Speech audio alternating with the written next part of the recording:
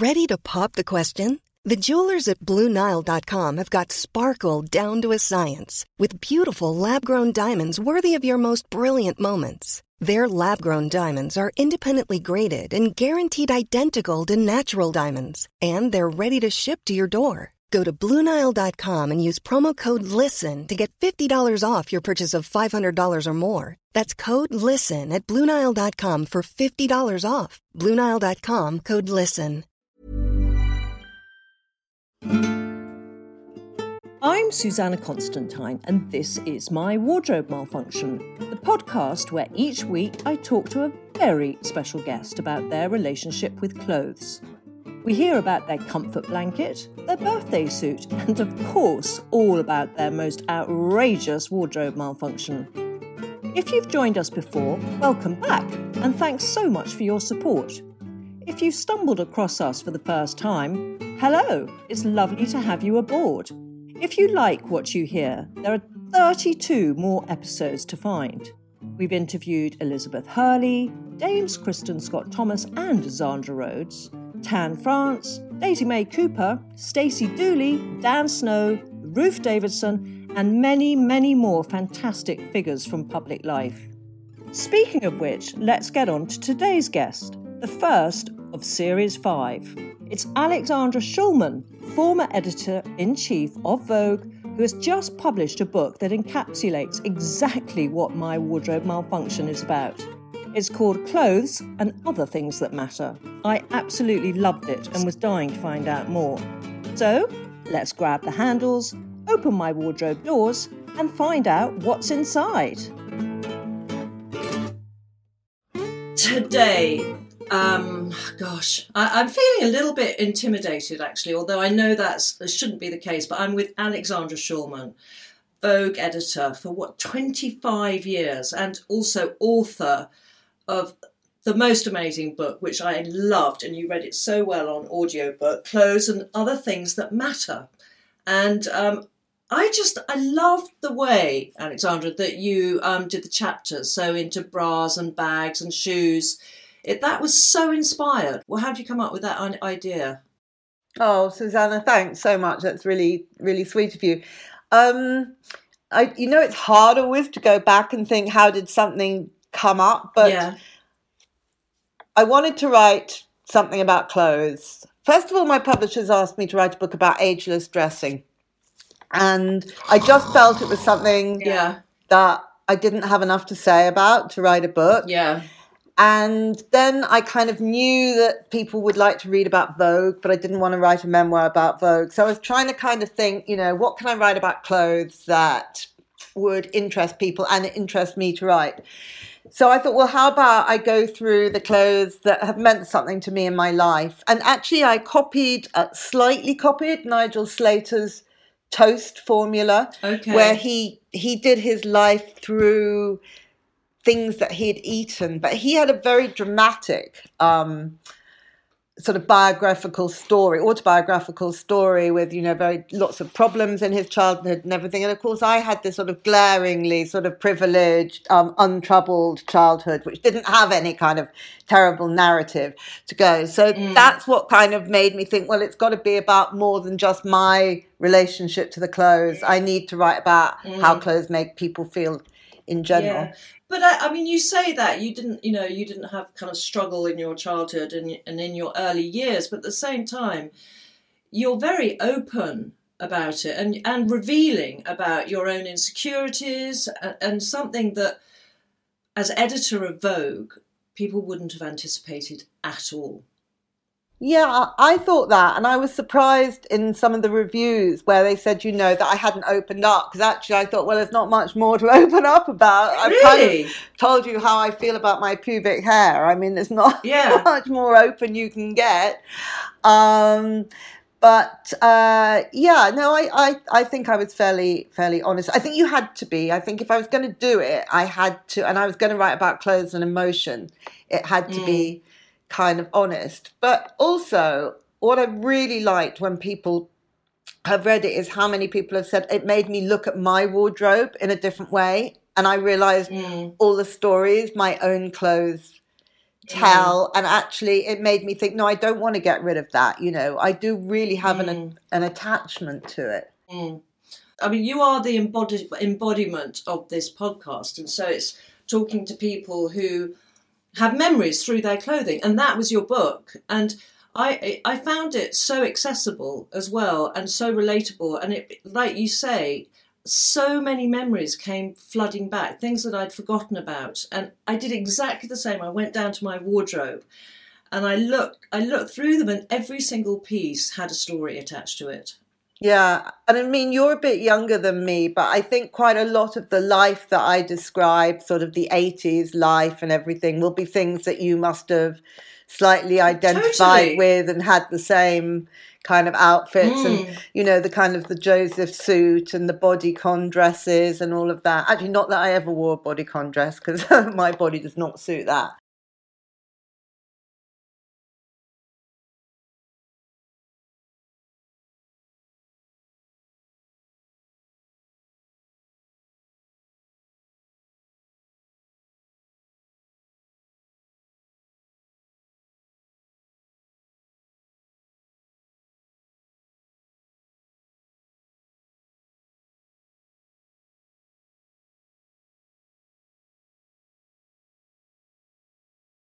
No, it didn't really. And I write about it a bit in the book. So I'm very aware of the fact that everybody says, you know, you don't look like the kind of the fashion editor person. But I think...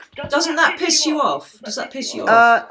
I find it funny after about 23 years when people were still saying to me, you don't look like, you know, a woman would come and interview me and say, you know, you just don't look like the editor of Vogue. And I'd think, I've been here for a quarter of a century practically, you know. If it's not me that looks like the editor of Vogue, who is this person now? You know, I understood it to begin with. But no, on a more serious level, I think I was kind of aware of the issues around appearance and dress as a Vogue editor. And I think I'm one of those people who's so competitive that if I'm not going to win, I won't compete. So I made a kind of decision that I was not going to enter that particular race, you know, to look like the perfect, sleek and, you know, gorgeous fashion person, because I wasn't ever going to be very good at it. I was going to feel uncomfortable doing something that I didn't feel was really my strength. And as I say, you know, I wasn't going to win. No, but it's funny. I'll tell you a story. I was, which is really is on a parallel with this. I went to meet Miuccia Prada because she was coming over to the UK, and God only knows how I got the job. She wanted me to do the launch party and the PR for it. Anyway, so I was flown out to Milan. Yeah. And I went and I was shown up to this office, and this woman said to me, do you want a cup of tea? And I said, gosh, that's so kind. Yeah, I'd love a cup of tea. And then she went and sat down behind Miuccia Prada's desk, sat in her chair and switched on the computer. Oh, she might have been before computers, I can't remember. But she was doing, you know, she was kind of rifling around. I thought, what's the cleaner doing? You know, this is a bit rich. What's she doing? And it was Miuccia Prada. And she is someone. And I just thought, my God, you do not. And I had no idea what she looked like before that. And I was so shocked. But yeah, she was amazing. So she's actually my, you know, people say, who's your style heroine? And Miuccia, I think, I don't have many kind of style heroines, but Miuccia is one. I just love the way she kind of mixed the almost drab with something normally stonkingly fashionable and always incredible jewellery. So, you know, she'd be in, as it were, the cleaner outfit, you know, something very, very kind of plain and whatever. And then she's got kind of Catherine the Great's earrings dripping from her exactly, and amazing brooches. And, I remember talking to her about that and saying that she always went to S.J. Phillips.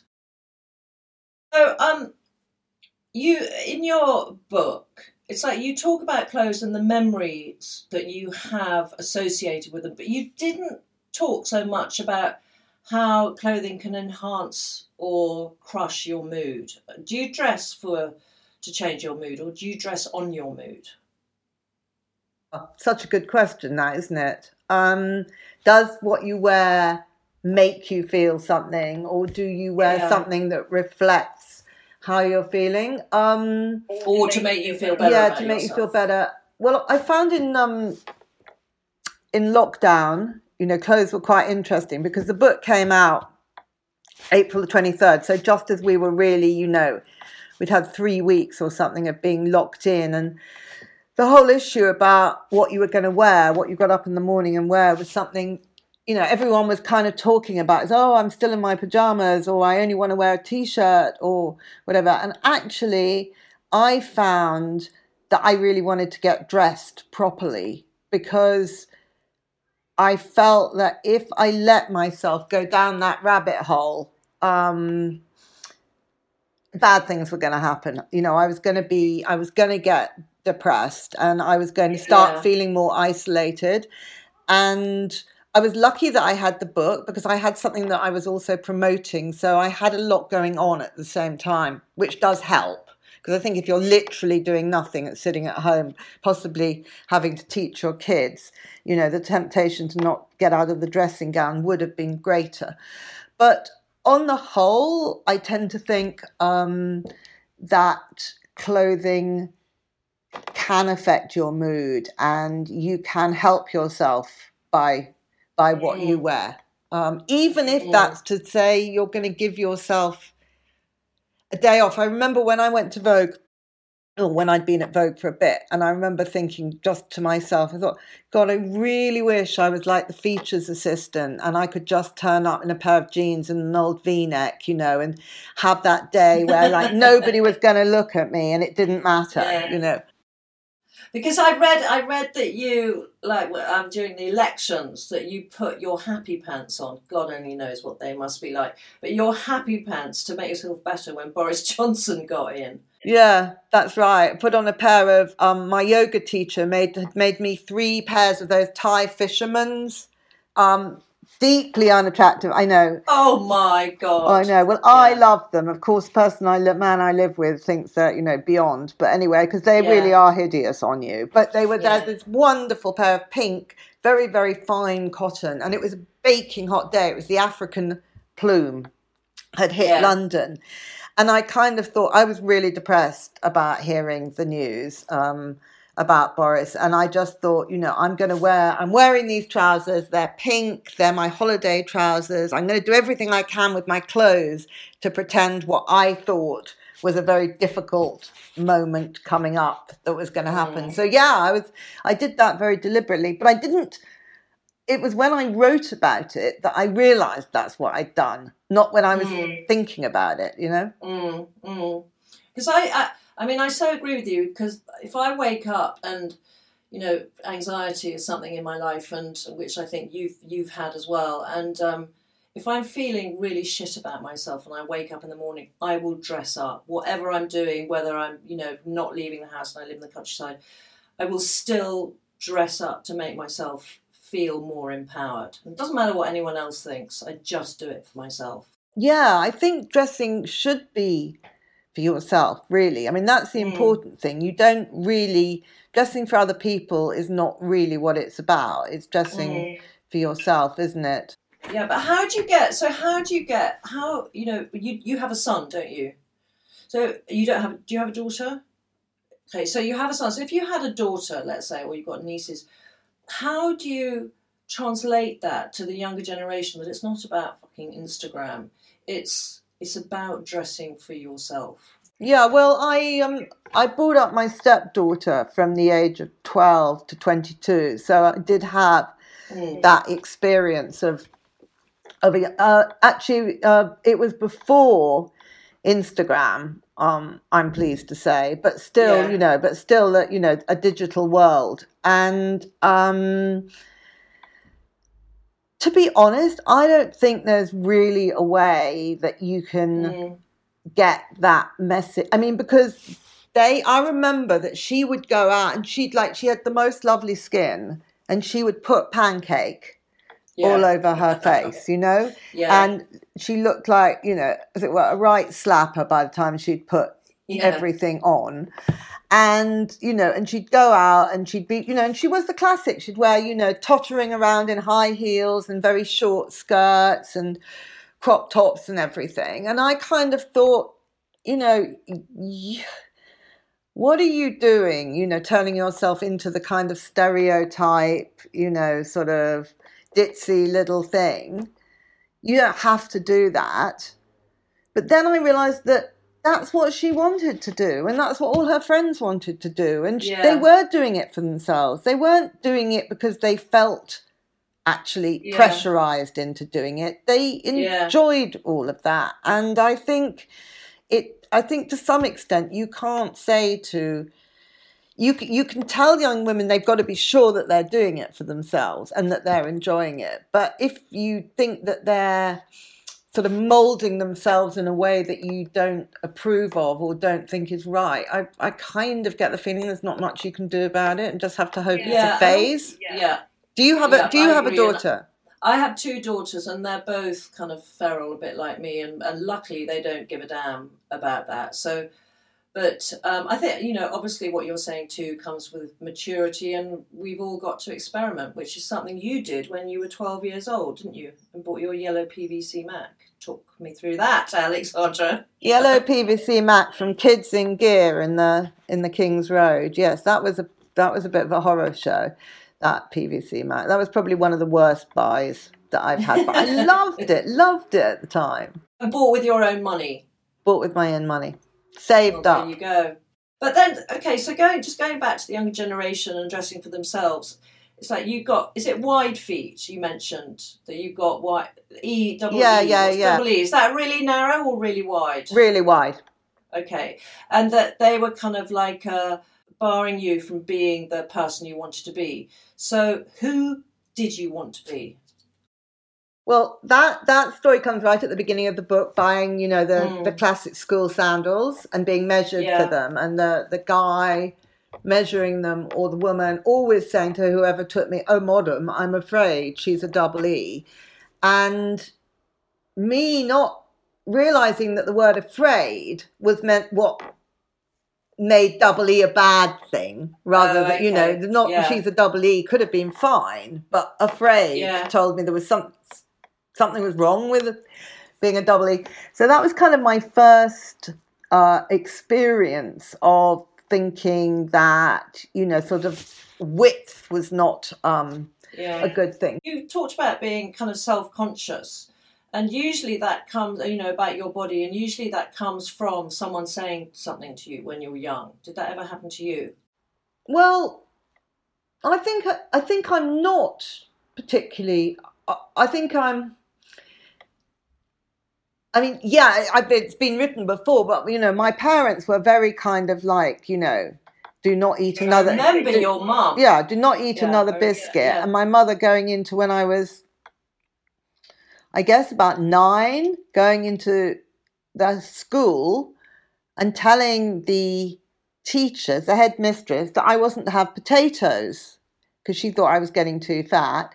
And the headmistress coming into school lunch, where there was always this Pyrex bowl of mashed potato with a pool of butter and the thing, and announcing to the whole dining room, Alexandra Shulman is not allowed potato. Now, I remember it, and it sounds terrible now, and, it wasn't great, but actually, it's never really made a huge dent in my confidence about myself. I mean, my dad was always telling me that I was too fat, and but somehow or other, these things, I've not been able to analyze why it is that some people feel insecure and are made, much more self-conscious about their bodies than me. I mean, I always knew that I didn't have like the perfect figure. I wasn't slim. I've always had kind of short legs. But I've never felt really unconfident about my body in the way that I know women who have goddess-like bodies, who are completely neurotic about them, who practically won't let their husband see them naked, And So I don't know. I have a very healthy body image, though God knows why. I'm sure it comes from I mean, that is interesting given the arena you worked in for so many years. But I do think if you've got something else to offer, you know, you're very eloquent, you write very well, you've managed this magazine, so you are not identified by your body, and that you are identified and respected for something much greater than that. Yeah, but I didn't go to Vogue until I was 34. And before that, you know, I was a journalist who wasn't dealing with fashion. But I did work in magazines. But I mean, to be honest, I wasn't like, it wasn't that bad. You know, I looked okay. It's just, I didn't have the kind of, you know, the dream body. But, you know, for most of my 20s, you know, when I look at the pictures now, I think, oh my God, you know, that was pretty good. Gorgeous. Yeah, I know. You're like, hang on, what was I fretting about? Yeah, it's interesting that if only we could hold on and live in the moment when we're in our 20s, 30s, 40s. That's the thing we should tell, or you should tell, or everyone should tell the young women, is that, you know, you're gorgeous, and you're only going to realize it, you know, later, but seize the moment, feel it now, you know, because that's it's such a great thing. And I don't know about you, but I do think, well, it's interesting because I'm thinking of working on the idea of a sort of piece about this whole business of women, how women feel about aging. And I'm just surprised by how many women feel so bad about aging when I kind of feel nothing at all about it, really. It's just not a preoccupation I have. Yeah. I don't know. I think I certainly did have a moment, but I don't now. Because it's that old thing. If you can't change something, then there's no point worrying about it. You know, just get on with it, for goodness sake. But I did love, I mean, going back again to your childhood, the story that made me literally scream out loud with laughter was a school play where you were allocated the role of Thunderstorm or Thundercloud or something, and all the other girls were raindrops. Yeah. That just was one of the funniest things I've ever read in my life. And it was true. And it was true. It was, you know, the dance class that we all used to be sent to. Yeah, and there I was. I had to stomp around crossly with everyone else was doing. Oh, my God. Planning for your next trip? Elevate your travel style with Quince. Quince has all the jet-setting essentials you'll want for your next getaway, like European linen, premium luggage options, buttery soft Italian leather bags, and so much more. And it's all priced at 50 to 80% less than similar brands. Plus, Quince only works with factories that use safe and ethical manufacturing practices. Pack your bags with high-quality essentials you'll be wearing for vacations to come with Quince. Go to quince.com/trip for free shipping and 365-day returns. Imagine the softest sheets you've ever felt. Now imagine them getting even softer over time. That's what you'll feel with Boll & Branch's organic cotton sheets. In a recent customer survey, 96% replied that Boll & Branch sheets get softer with every wash. Start getting your best night's sleep in these sheets that get softer and softer for years to come. Try their sheets with a 30-night guarantee. Plus, get 15% off your first order at bollandbranch.com. Code BUTTERY. Exclusions apply. See site for details. Brilliant. And then so you wanted to be a hairdresser. That didn't work out. And then you wanted to go into the music business, and you loved your musical icons who were they? Patti Smith, Carly Simon, Joni Mitchell. Yeah. So were they just musical icons, or did you want to dress like them? Did you want to kind of physically be like them? Oh yeah, I physically wanted to be like them. I think that one of the things I feel, and I don't know if it's so true now, but I think certainly for my generation and generations previous to me, and probably slightly after, I think that your kind of cultural lodestones are when you're from about 13 through to kind of 19, and the music that you listen to then will always be the music that really means the most to you around then. And probably the looks at that time, there'll always be a kind of something that you rather treasure. I mean, it's not that you're going to be actually wearing those clothes, but certainly I wanted to look like Joni Mitchell, or actually more wanted to look like Carly Simon, probably, if I had to choose who to look like. And then there's a wonderful Carole King cover of Tapestry, and she's sitting in a window with a kind of knitted sweater and a pair of jeans and bare feet. And that was sort of such a, for my generation, with curly hair, it was a very attainable kind of look that we all kind of could really identify with. And then Patti Smith comes along, and I use her to write about the white shirt, because she comes along with her horses, the Robert Mapplethorpe cover of horses, and she's in a white shirt with braces and a tie, and she's like this kind of androgynous street urchin, and just blows that whole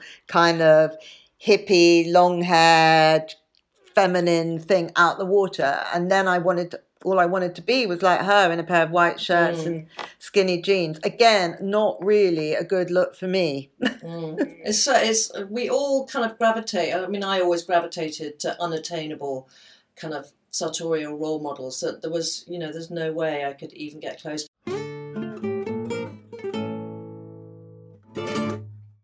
I wonder whether, if you are sort of 15 now, do you want to look like Rihanna? Do you want to look like Beyonce? Do you want to look like Dua Lipa? I mean, or Mabel? I mean, I just wonder. I don't know whether... I don't think so. I think they're all their kind of role models, speaking from my own daughters, are, they have their own identity, sort of, and then they'll look for it's Instagram where they find it. It's not through music at all. Right, interesting. Especially as they all like kind of drum and bass and jungle. They're not going to find that. But and then another thing that I love about you, I can't believe this. You didn't wear a bra for how many years? Do you know, it's the thing that most people have asked me about in this book. I'm not surprised, because you got quite big boobs, haven't you? Well, yeah, I do now. But from the age of about 18, I guess, until I had Sam, 34, so I forget or 36. So yeah, it was about 20 years, my son's 20 years.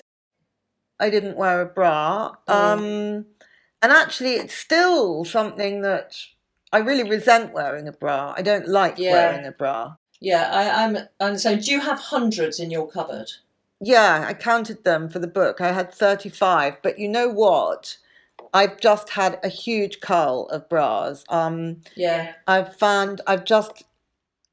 of the things I really always want to ask people is, like, how often do you change your bra and how long do you keep a bra for? Because every time I look at my bras, I think, should I be getting rid of this? And then when I take them off, I think, should I be washing it, having worn it once, or can it do two? I sort of like, people don't know this bra stuff, and I think they need to. I think they need to as well, but I don't have a single bra. Actually, I found this new company called Atollo, who make bras, beautiful bras for people with big boobs.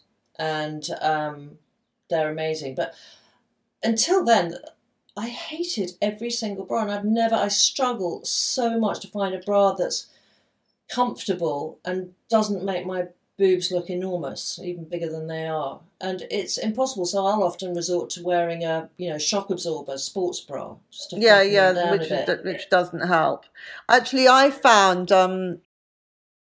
there's a shop in Notting Hill. I think it's called Maison L. Anyway, it sells bras, and I was asked to go there to have a look at it.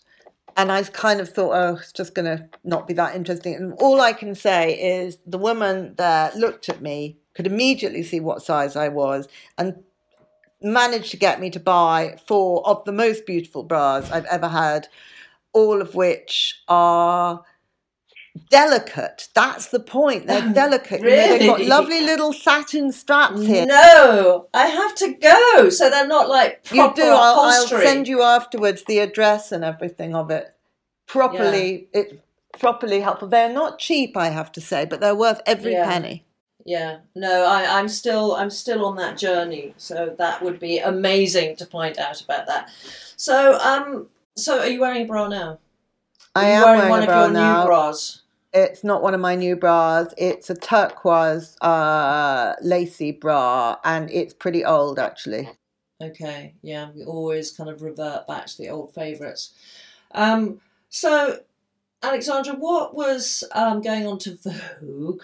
What was your favourite? Did you ever have a favourite cover during your time there?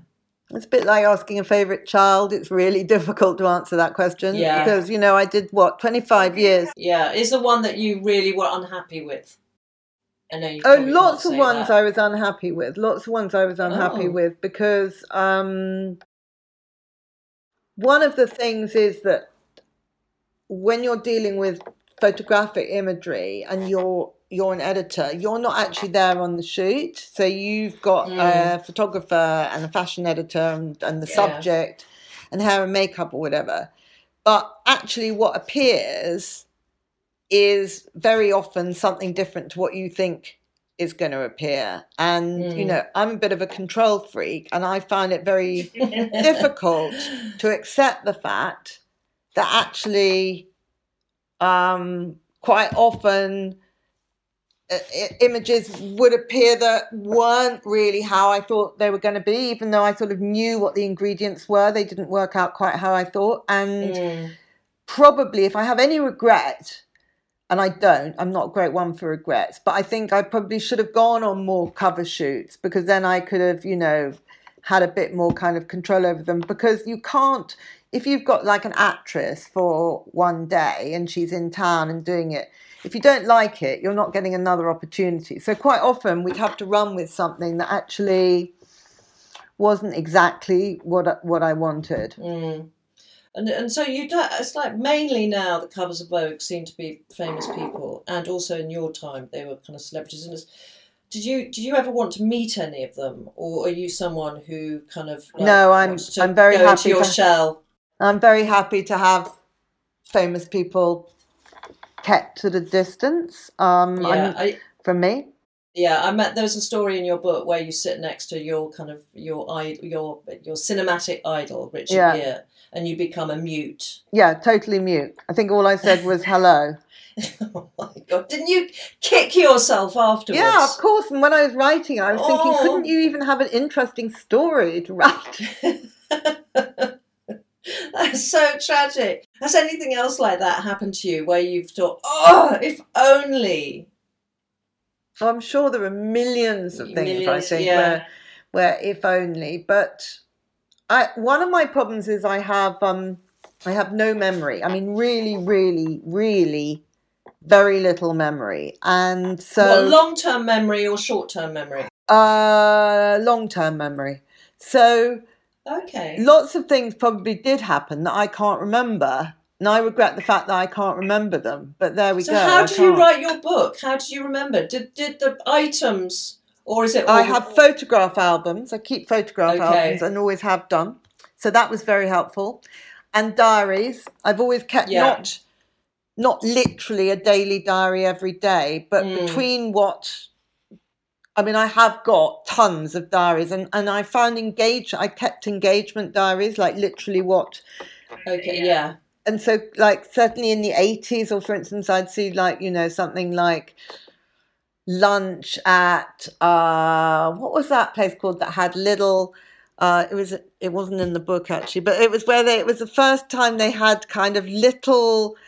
it was Anthony Worrell Thompson, and he did like little plates of food kind of thing. Anyway, I can't remember what it was called, but I'd see that, and then suddenly it would flash back, who I was having the lunch with, and then I could remember a bit about what they were wearing and things. But if I didn't have it written down, or I didn't have a picture of it, very little of it is actually stuck in my memory. So I regret that. Yeah. But has it always been like that, your memory? Yeah. Really? That's so strange, isn't it? Yeah, it is odd.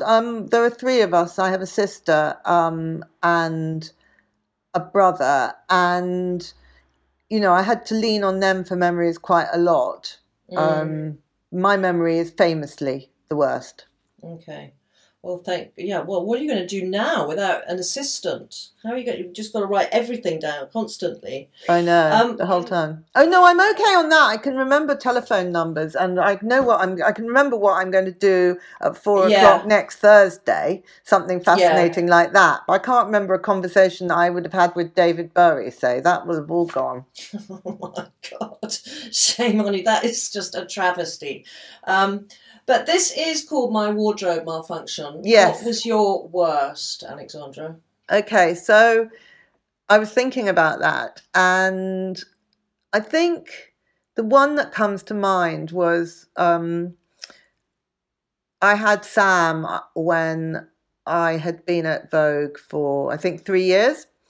And in those days, you didn't take very much maternity leave. So I had, I think it was 16 weeks maternity leave. And it was August, and, you know, I'd literally found a nanny the night before. Yeah, I mean, it was, and I'd spent practically my whole maternity leave trying to find a nanny. Anyway, and so I'd had to leave, you know, the most precious thing in the world with a young woman that I'd only met the night before. Obviously, I had interviewed her, but anyway, I'm going back into the office to work for the first time in, 4 months. And I have to say, I didn't find maternity leave one of the most fun periods of my life. I found it quite stressful and alienating. And I was very on my own in a way. And so I thought, I'm going to get dressed properly and, get dressed up. So I put on this beautiful kind of pale lilac. It was Alberta Ferretti's shift dress, I remember, so a sleeveless shift dress, quite tight fitting. And it was kind of I think it was the first time I'd ever worn it. I think I'd got it. I'd ordered it and it'd been delivered while I was on maternity leave. So it was all new and everything. And I was really looking forward to it. And then I was going to have to go and see everybody, my boss, Nicholas, and that and the other, all in the office and whatever. And I'd get in the car, drive to work,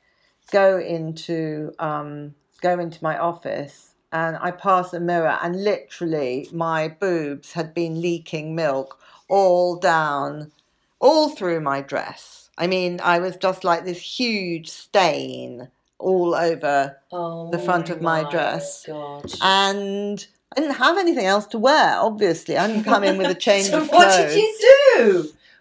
That's the bit I can't remember. I guess I had to. I think I tried to borrow a hairdryer. Then you had that lovely ring of no return. Yeah, the kind of watermark. Yeah, exactly. Oh my God.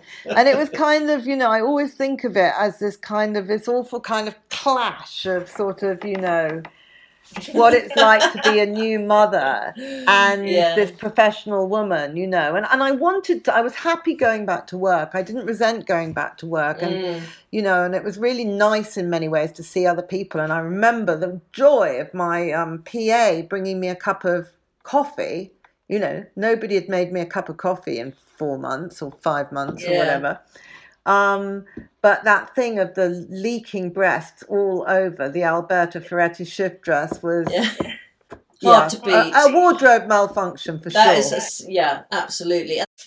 So were you witness to any kind of wardrobe malfunctions that happened to other people? You must have been.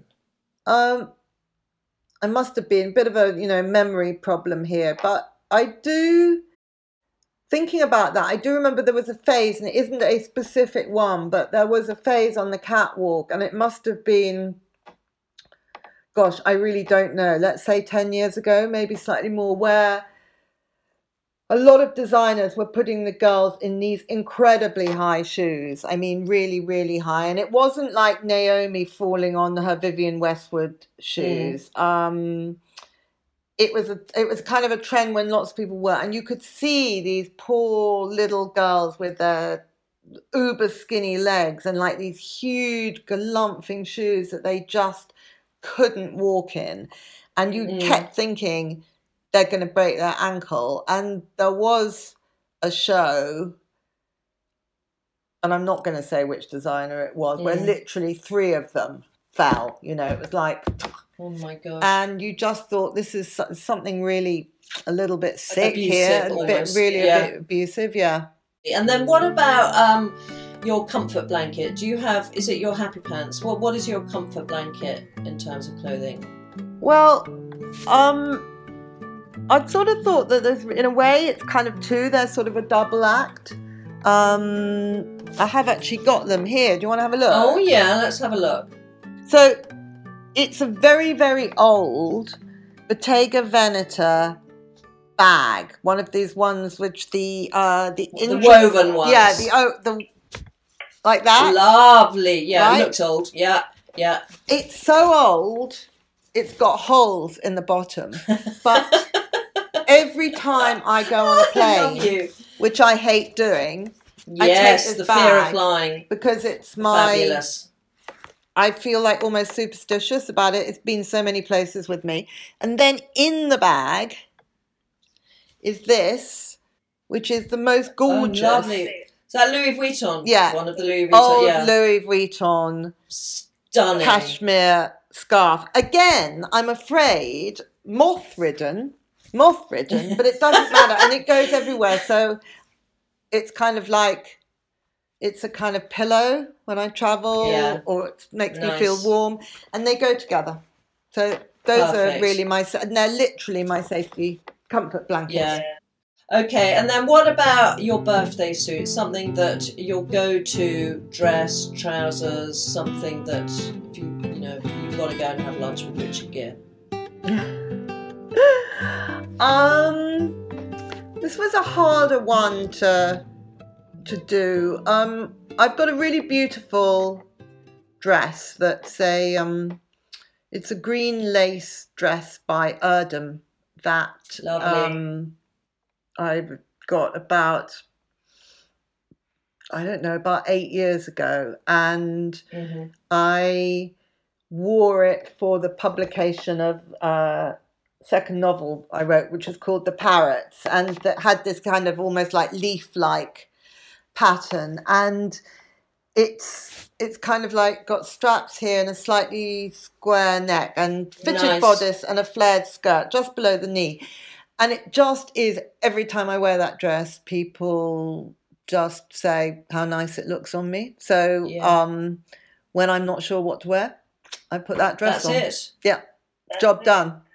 Alexandra, you are, part of me feels that we're separated at birth with the moths and the old clothes and the bras and everything. And you're so wonderfully down to earth, and I, for one, miss you so much at Vogue. And I genuinely loved your book. I'm going to listen to it. I've listened to the audio, and now I'm going to read it as well, because books I love, that's what I do. So anyone who loves clothes, you've got to buy her book, Clothes and Other Things That Matter, because it's just surprising. I loved it. And thank you so much. Thank you so much too. Thank you to Alexandra for her time, and congratulations on a really wonderful book. Right, before we go, I'd like to tell you about our pyjama party. It's the place where you tell me all about your own clothing calamities. You can find it on our website at mywardmal.com. And if you have a story you'd like to share, then email me at help@mywardmal.com. You can also find and follow us on Instagram, Twitter and Facebook at mywardmal. And we'd be so grateful if you could have a moment to rate and review us on your chosen podcast platform. That's it, nearly. Thanks to our heavenly house band, Duo. By the way, they've got a new album coming out soon, and it's called Gig in Your Garden, inspired by the free weekly gigs they've played in gardens of key and frontline workers. They're giving 50p from every CD sale and 10% of digital downloads to the Florence Nightingale Foundation, so please find, follow and support them at duoguitarmusic.com, because they really are amazing, they're so bloody talented. Anyway, thanks again to Alexandra, and of course, thanks to you for listening. Catch up soon. Until then, my wardrobe is officially closed.